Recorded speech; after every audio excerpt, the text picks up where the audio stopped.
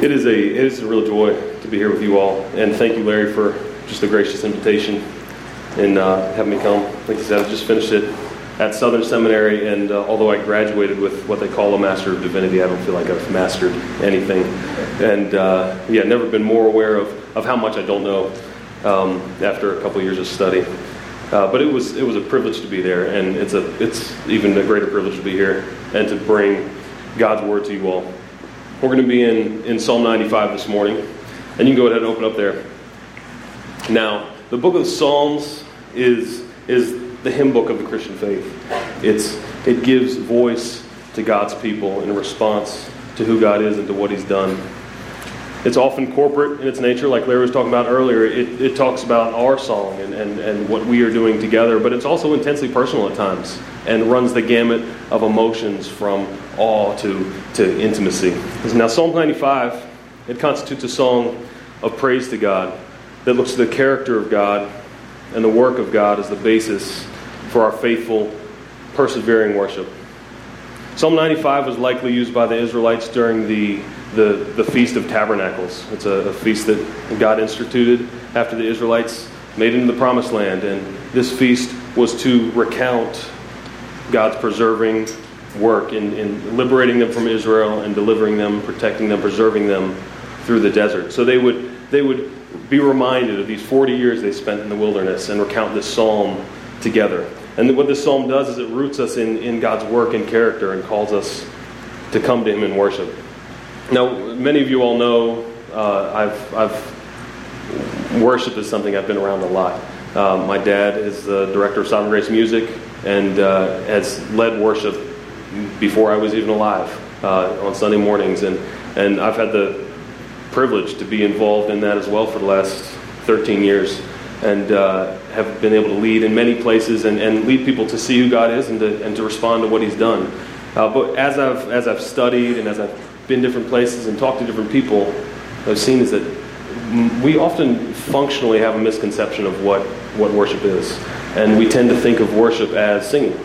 And it is singing, but it's much more than singing. We tend to think of worship as what we do when we gather together, but it's much more than that. Worship is our whole life response to God, to who He is and what He's done. And Psalm 95, I think, will help us understand and get after what true worship is. So the ultimate point of this text that we're going to be looking at is perseverance. We start off and it looks like, we're talking about singing and shouting, and we'll get to that in a second, but it's really about perseverance, about standing firm in our faith. We must know and trust that God will do what He says He will do. We must take Him at His word. And God's word and His works, His character and His promises, they will not ever fail. For those who place their faith in Him, He has promised to give everlasting life. He has promised us eternal rest. And I've listened along to some of the messages that Larry's been given in John. And the consistent theme that you guys have been talking about is these things are written so that you may believe that Jesus is the Christ, the Son of God, and that by believing you may have life in His name. And that's what this passage does. That's what Psalm 95 is about. As Christians, we must go again and again and draw from the well of who He is, to what He said, to what He's done, and be reminded and remind one another of the revelation of Him so that we do not depart from it. Our corporate worship should function as a means to remind us of who He is, and our lives of worship should be a response to all that He's done for us.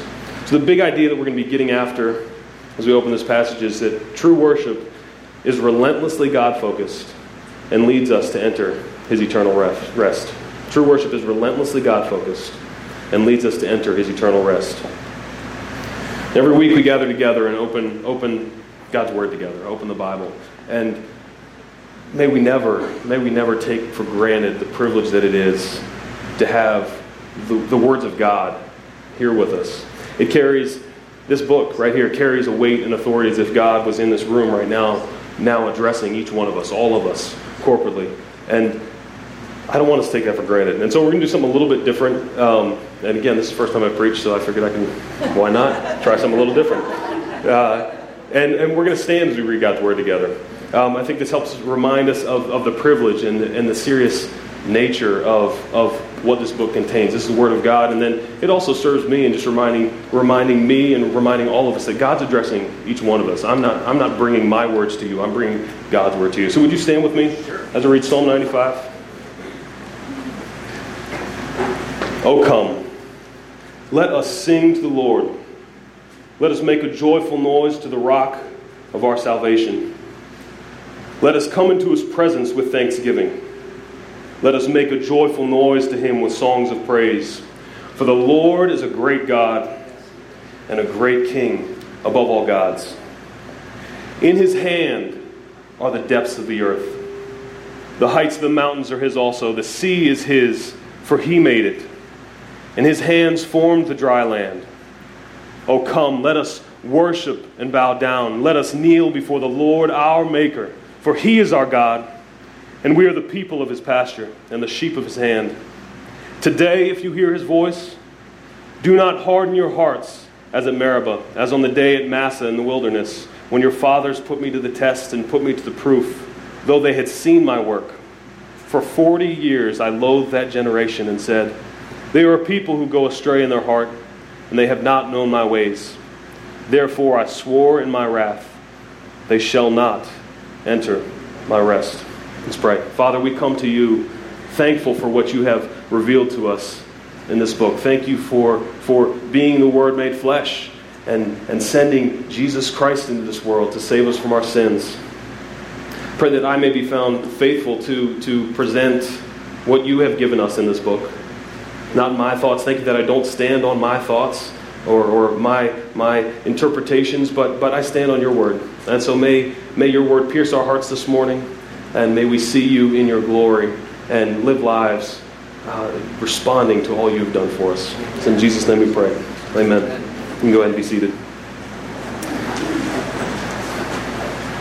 Once again, the big idea that we're getting at is that what true worship is relentlessly God-centered and leads us to enter His eternal rest. And we're going to unpack this through 3 sections of this psalm. First, we're going to look at in verses 1 through 5 how true worship rejoices in God's greatness. And second, in verses 6 and 7, true worship roots our identity in Him. And third, 7 through 11, true worship perseveres to the end. And I hope you got all those down because I'm not going to repeat them. So first, true worship rejoices in God's greatness. In these first 5 verses, the psalmist invites us to do 3 things. First we are to sing to the Lord. And I know I just said that worship is not just singing, but it certainly is singing. Singing is not the only way we approach God, but it is certainly a central way we come to Him. Singing, unlike anything else, connects the truth that we declare with emotions that we feel. It connects words that we articulate with what stirs our affections. And singing, there is a marriage between words and melody that stirs our affections unlike anything else. It's when we say, "Oh, say, can you see" by the Dog's Early Light. It doesn't do much for people. But when we sing that together, it stirs people and it brings people together. I heard one guy say one time, just as wine washes food down to the pit of the stomach, so melody washes truth and words down to the pit of our souls. But our singing, it's not just for singing's sake. It's not just because that's what we've always done. It's not just because it gives us a good feeling. Singing is because God calls us to sing. We don't sing because it's fun. It seems like a good idea. We sing because God's Word calls us to sing. So we sing together. Second, we are to make a joyful noise to the rock of our salvation. We are to make a joyful noise to Him with songs of praise. So what is a joyful noise? The best way to illustrate this is probably to just say this. I know there's several Washington Nationals fans here. And so when the Baltimore Orioles inevitably defeat the Nationals in the World Series this year, I will be making a joyful noise. And this joyful noise is a shout of victory. It's a declaration a joyful declaration rooted in truth that we shout. We can't hold it in. But we're to make a joyful noise all the more so because He is the rock of our salvation. When Israel was wandering in the desert and they were desperate and thirsty, Jesus delivered them. God delivered them through a rock.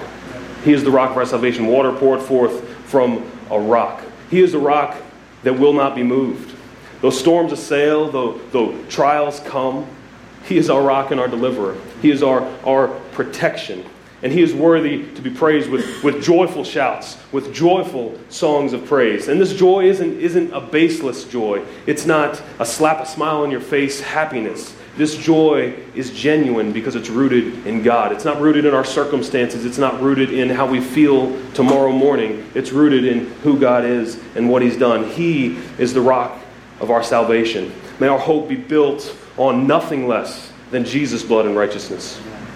And third, the psalmist in these first 5 verses calls us to come into His presence with thanksgiving.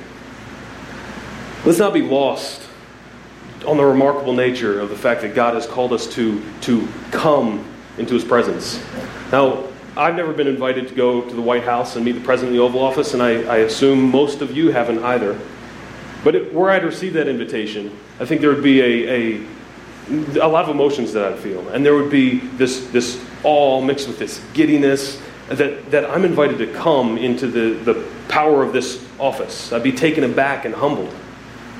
Now, I remember back when I was 7 years old, there was a man in our church who was a golf pro at an exclusive club a golf club in Charlotte. And I was friends with his son. And one day we get a call from them, and he says, would your brother and you like to come to the golf club with us? Michael Jordan's going to be there. He's playing. Would you like to have lunch with him? And as a 7-year-old, I was blown away. This is the greatest of all time, and I get to go have lunch with him. And so I was giddy and in awe and excited. I remember I had a T-shirt that had a big caricature, big head of Michael Jordan on it, and I put it on, go downstairs. Mom, can I wear this? No, you can't wear that, son. You can't go out of the house with that on and go meet Michael Jordan. Did Michael Jordan invite me there? No. Did he remember meeting me? Did he even say more than 10 words to me? No. But that left a distinct impression on me, and it's something I still remember. But I'm not talking about Michael Jordan here. I'm talking about God. And God has called us to come into His presence. He's the one that takes initiative to us, and we're to come with hearts of gratefulness, with hearts of thanksgiving to the Most High God.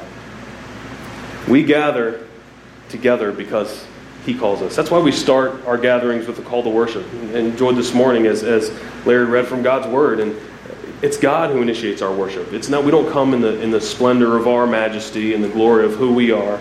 We come because of what He's done and because He calls us to come. So our true worship is certainly expressive. We've seen coming with thanksgiving, shouting, singing.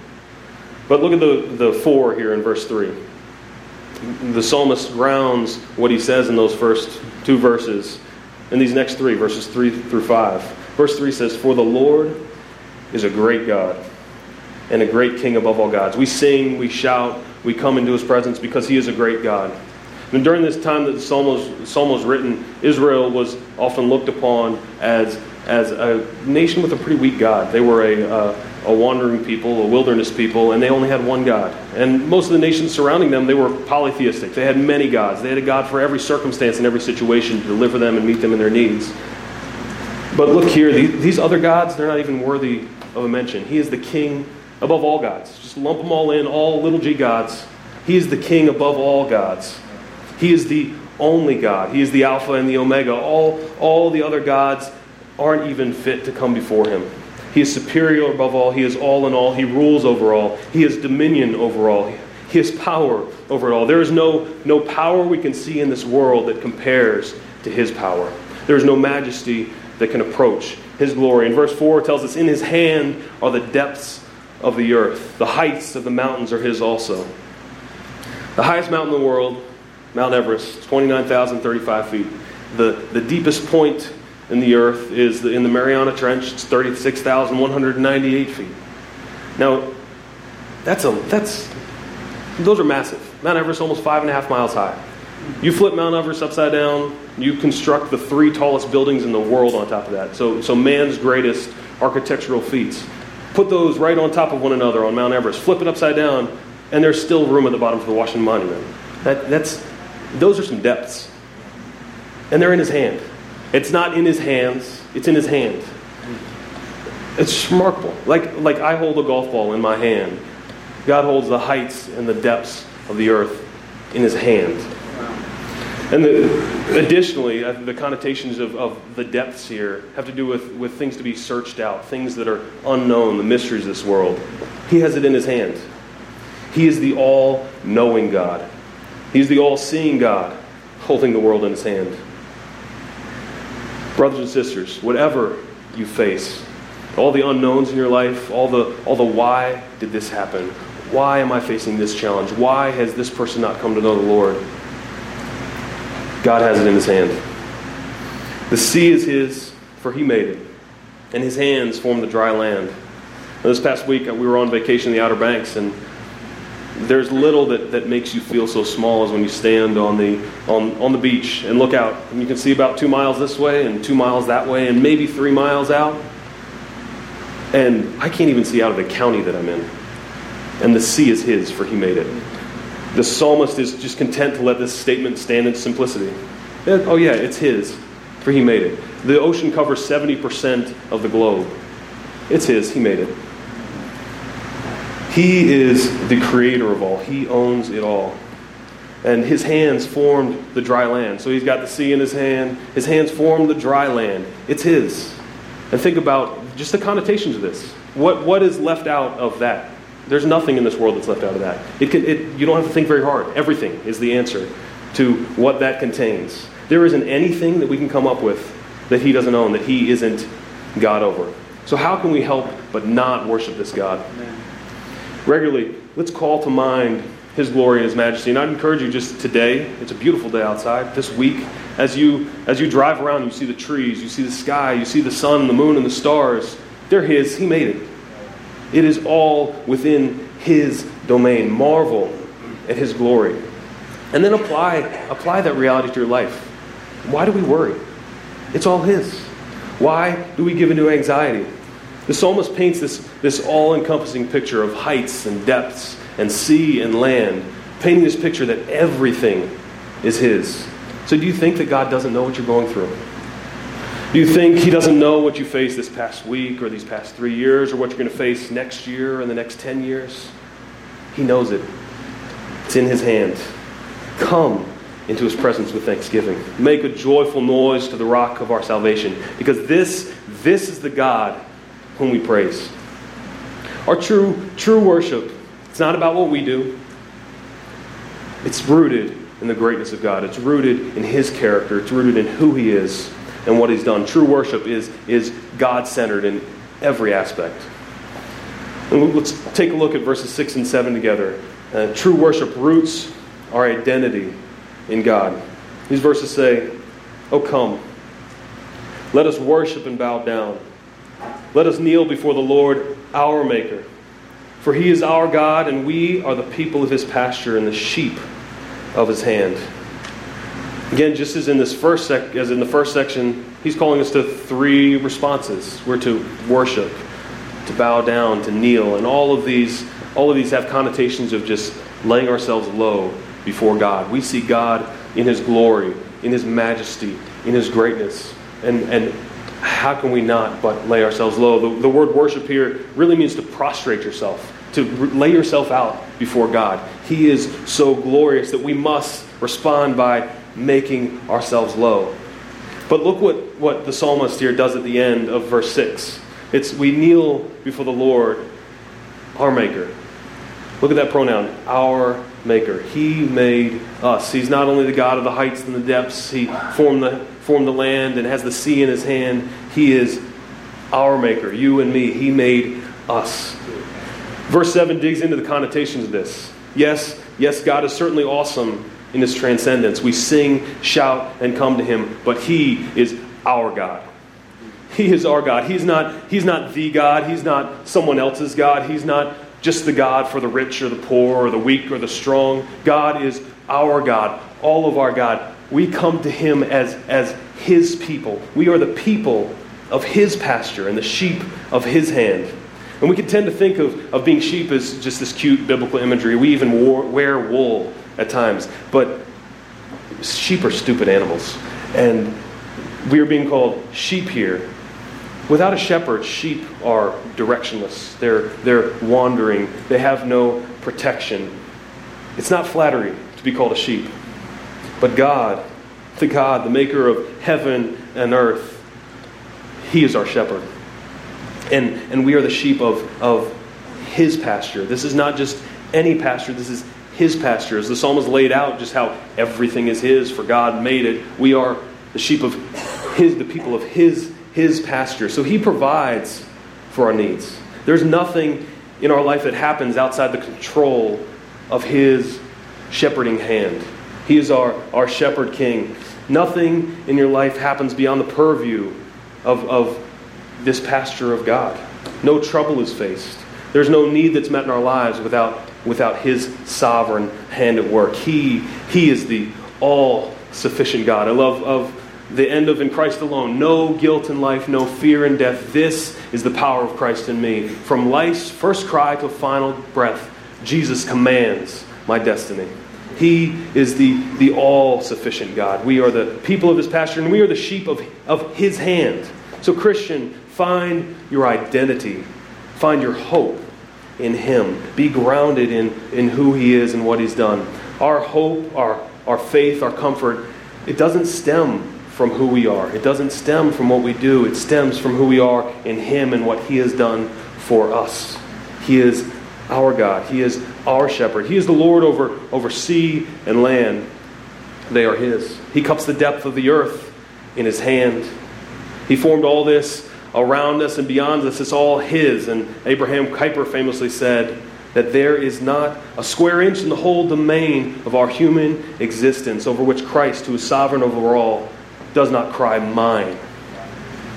He is the all-powerful. He is the all-knowing God. He causes the earth to quake.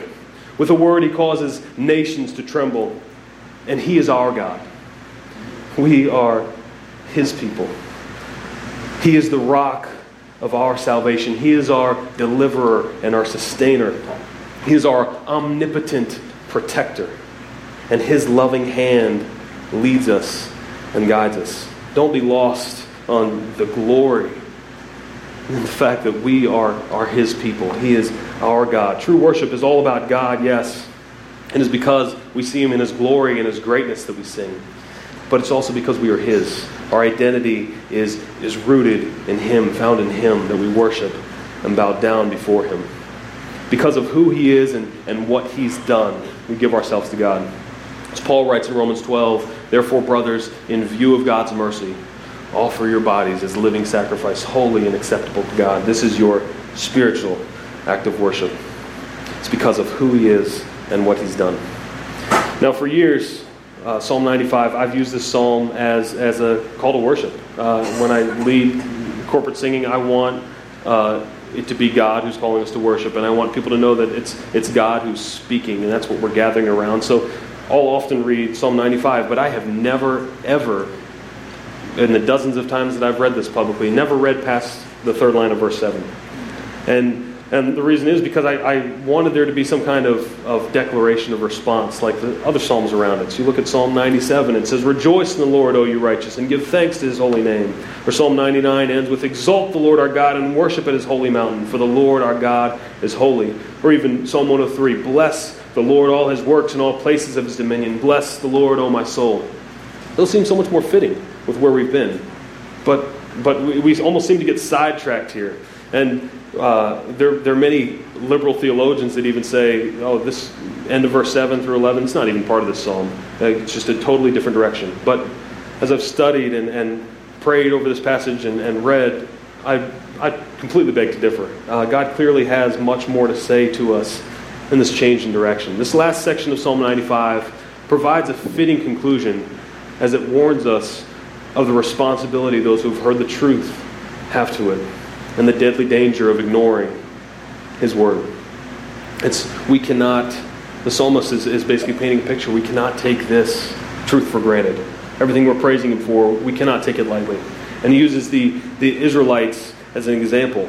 So remember the public use of the psalm we talked about earlier, how it's used during the feast that celebrates God's goodness and provision, about how God delivered them from Egypt and kept them through the wilderness.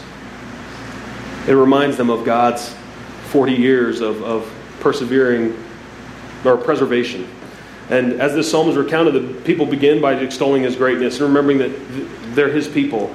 But then they're brought to the sober reality that they are prone to wander. They have a propensity to rebel and to give in to unbelief. They're reminded that in the wilderness, God's people didn't take God at his word. So true worship isn't just about the singing and the shouting, the kneeling and the reflecting. True worship is about persevering.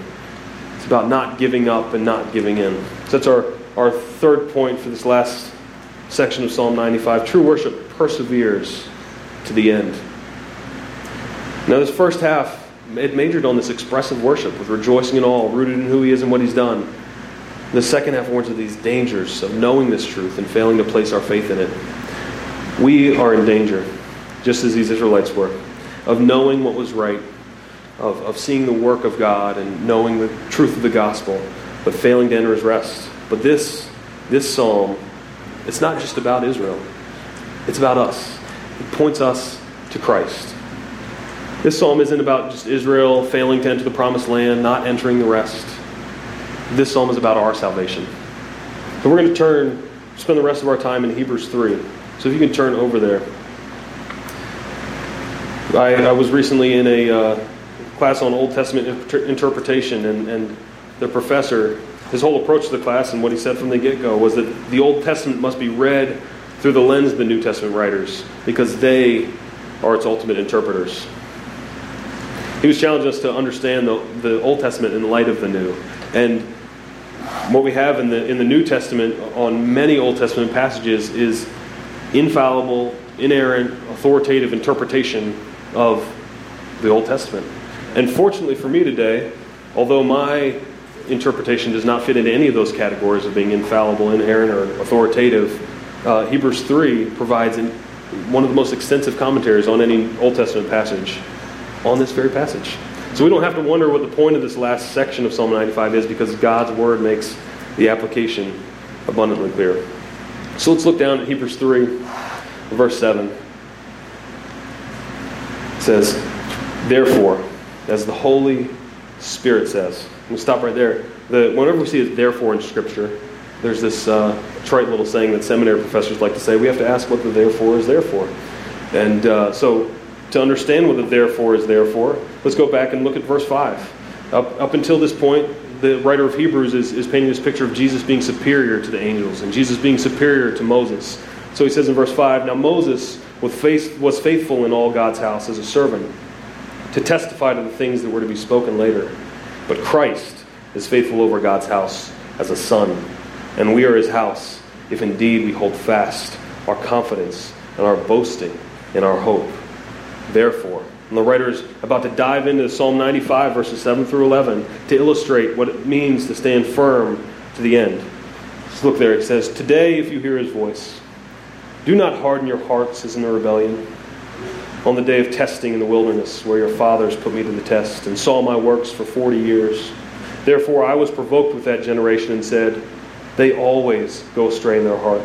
They have not known my ways. As I swore in my wrath, they shall not enter my rest. Let's look back at what Israel did. Psalm 95 mentions Meribah and Massah, and those words are for quarreling and testing. And as God delivered Israel from Egypt, from the hands of the Egyptians, miraculously delivered them, and then brought them through the Red Sea, again, miraculously delivering them, the people are brought out in the wilderness. And first, they have no food. God brings them to an oasis. They have no water. God brings them to an oasis. Then God brings them food when they are hungry. So he delivers them again and again, right after they've been delivered from the Egyptians, from the Red Sea. God's preserving them. And then in Exodus 17, it says that the people test the Lord because they're thirsty again. They see their thirst as a sign that God doesn't really care about them.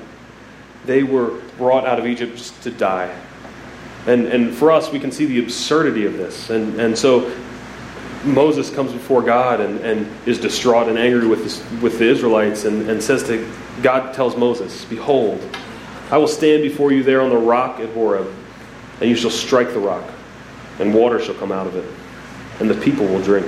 And Moses did so in the sight of the elders of Israel. And he called the name of the place Massah and Meribah.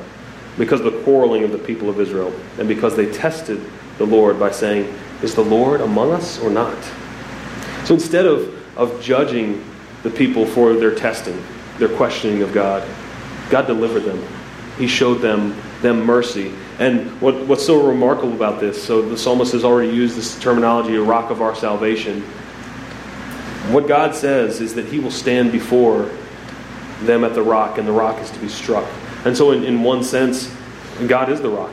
And He is the one that's giving them this water to deliver them and save them. It's much like in John 4, as you guys just looked at, the water, Jesus says, the water I will give him will become in him a spring of water welling up to eternal life. Paul tells us in 1 Corinthians that Jesus is that rock. The rock Himself was Christ. So when the people should have been judged, God showed them incredible mercy. And after all this, did the people take God at His word? Did they turn to trust Him and enter the promised land and enter His rest? No. Several years later, as they're at the brink of entering the land, they're thirsty once again, and they're doubting God again and quarreling together. And Moses has no patience for this time. God tells Moses to take the staff with you and just tell the rock before the people's eyes. Tell the rock to give up its water. So he doesn't tell the rock. He just strikes the rock twice. But God, merciful yet again, incredibly merciful yet again, water pours forth from the rock. But as a result of not trusting God, not taking Him at His word, they were denied entrance into the rest that God had promised in the promised land. They experienced God's liberation and deliverance, and for 40 years saw His gracious provision and works. 40 years, again and again, every day, manna and quail. 40 years, His gracious provision, but they failed to take God at His word and to trust His promises. Unbelief cost Israel eternal rest. So, what does this have to do with us today? Why do we care about Israel entering the promised land? What does that have to do with us in Maryland 3,000 years later? The writer of Hebrews looks back to Israel's unfaithfulness, and he uses it as a warning to not harden our hearts. If the hardening of Israel's hearts at the message of Moses, the servant, cost them rest in the promised land, how much more so are we in danger of judgment if we fail to hear and respond, live lives of worship to the message of Jesus the Son. Moses the servant, Jesus the Son. Let's look at Hebrews 3:12. Let's continue there. The writer says, "Take care, brothers, lest there be in any of you an evil, unbelieving heart, leading you to fall away from the living God. But exhort one another every day as long as it is called today, that none of you may be hardened by the deceitfulness of sin. For we have come to share in Christ, if indeed we hold our original confidence firm to the end." I love how the writer of Hebrews uses this psalm and shows us that it goes far beyond just setting this example for Israel. It's about us.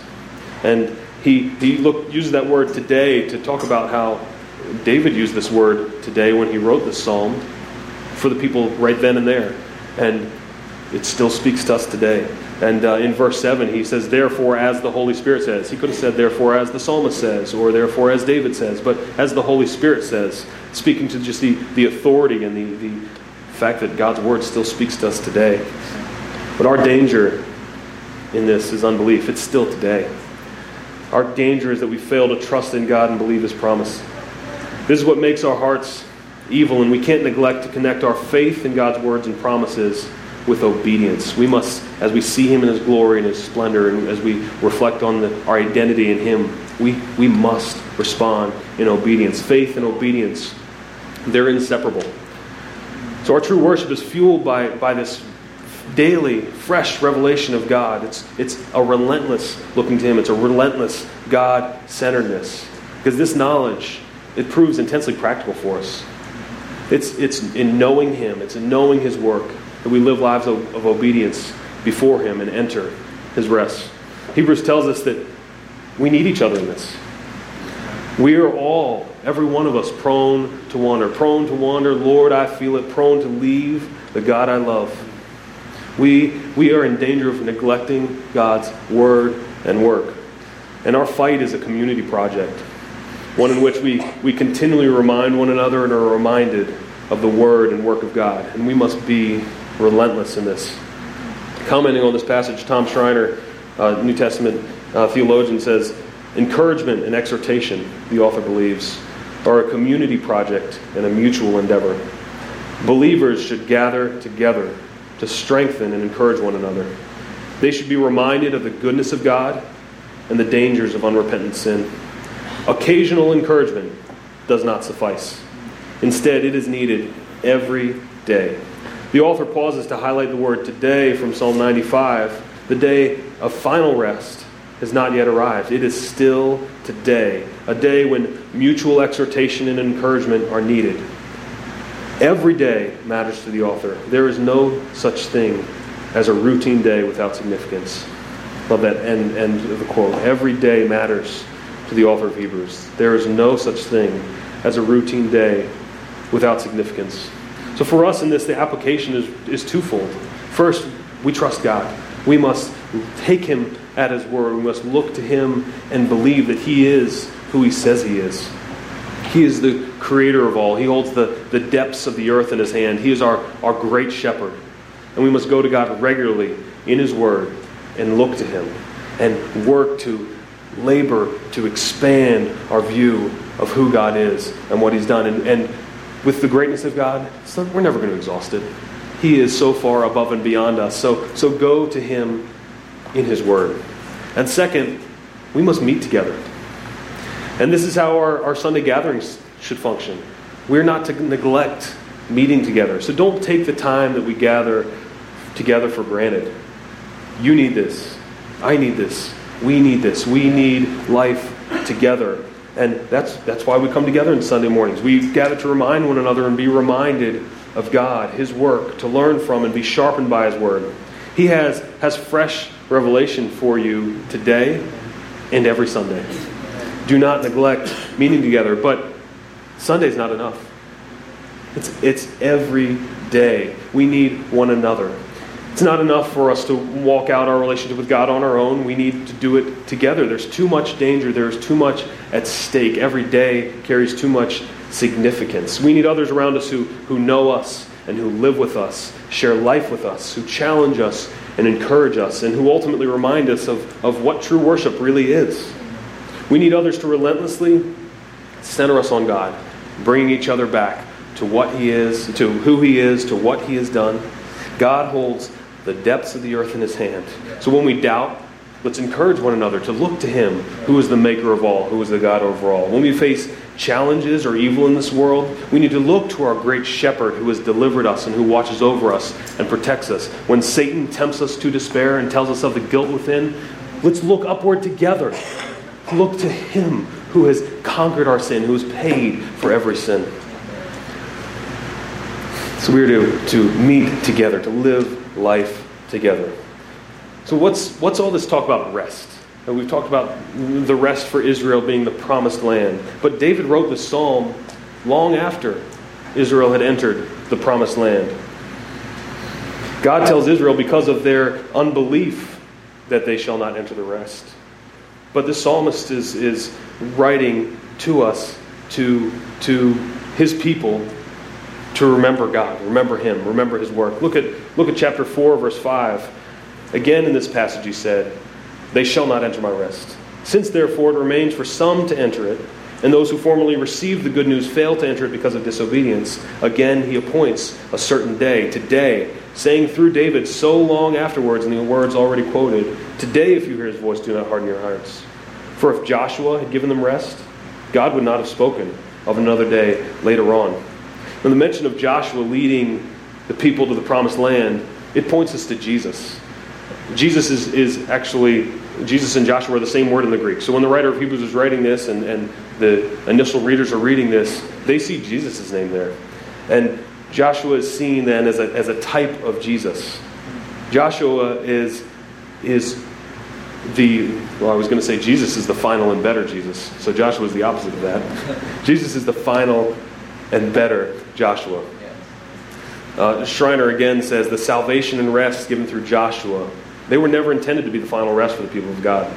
The earthly rest in the land under Joshua point forward to the heavenly rest given to Jesus Christ, to the heavenly country and city awaiting believers in Jesus Christ. So this rest that is promised is about much more than a land. It's about eternal peace, and it's about heaven. So if you're a non-Christian here, there's good news for you today. Yes, you've walked in doubt. Yes, you've walked in unbelief. Yes, you've questioned the Word of God and not believed in Him. You've heard the Word of God and not responded, but it is still today. The opportunity to enter His rest is still available to you. Today, if you hear His voice, do not harden your hearts. Hearing is not enough. You must place your trust in God. There's a coming day where everyone will face judgment.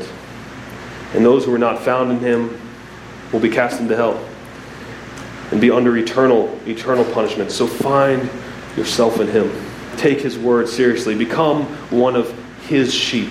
There's a gracious invitation from a loving and faithful Father to come into His presence. Believe on Jesus Christ, who has taken upon Himself your sin, who has taken upon Himself the punishment that you deserved, who has died the death that you deserve to die, and set you free from your sin if only you believe in Him. Believe in Him and you can have eternal life and enjoy His rest as a child.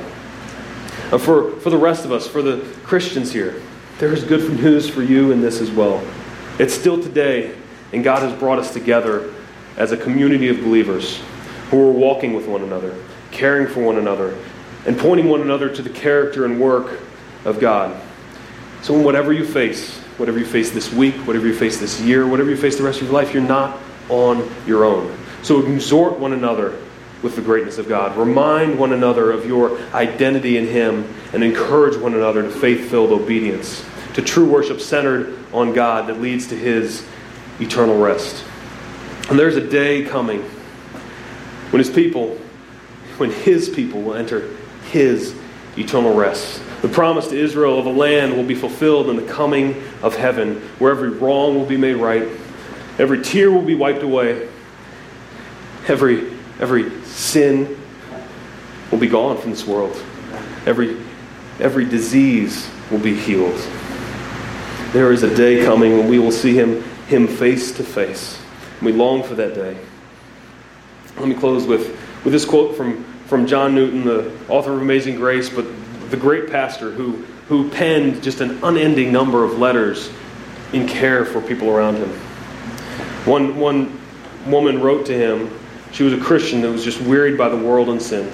And Newton writes this to her: "The Lord's thoughts are not like ours. In His love and in His ways there are heights which we cannot reach, depths which we cannot fathom, lengths and breadths beyond the ken of our feeble sight. Let us then simply depend upon Him and do our little best, leaving the event in His hand." In the letter I received yesterday from a woman, she writes thus: "I am at present very ill with some disorder in my throat, which seems to threaten my life. But death or life, things present or things to come, all things are mine, and I am Christ's, and Christ is God's. Oh, glorious privilege, precious foundation of soul rest and peace when all things about us are most troublesome. Soon we shall be at home with Christ, where sin, sorrow, and death have no place. And in the meantime, our beloved will lead us through the wilderness. How safe, how joyous are we, may we be in the most evil case." And Newton concludes with this: "The Lord grant that you and I, and yours and mine, be happy in the same assurance, when we shall have death and eternity near in our view." Brothers and sisters, let's be centered on who He is, on what He's done, and long for, enter that eternal rest that He's promised. Let's pray.